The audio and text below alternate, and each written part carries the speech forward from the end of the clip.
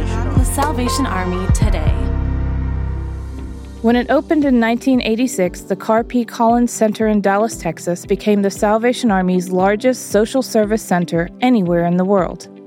Each night, it houses 475 people.